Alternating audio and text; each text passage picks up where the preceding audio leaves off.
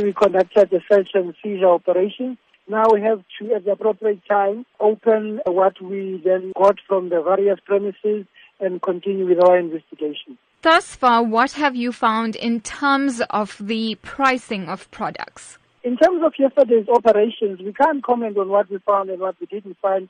We must understand that the investigation is still continuing. But what led us to search those premises yesterday is allegations of anti-competitive conduct. Some agents are suspected to be squeezing out small emerging farmers, particularly blacks, where then they drop their prices significantly in the morning so that they can deplete and squeeze their margins, and then dramatically raise the same prices again in the late morning so that their own margins can be much higher and sell at higher prices to the bigger retailers and buyers.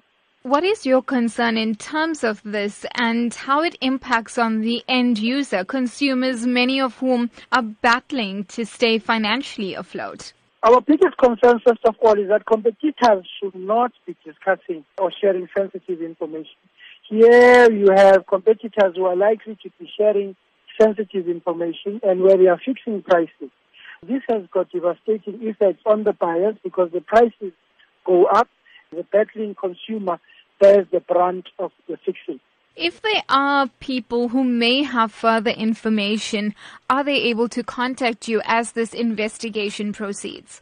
It will be very helpful for anybody who has got more information to substantiate some of the allegations and some of the credible information that we have received to come forward and give us more information about anti-competitive conduct in this sector, in these markets, or anywhere else.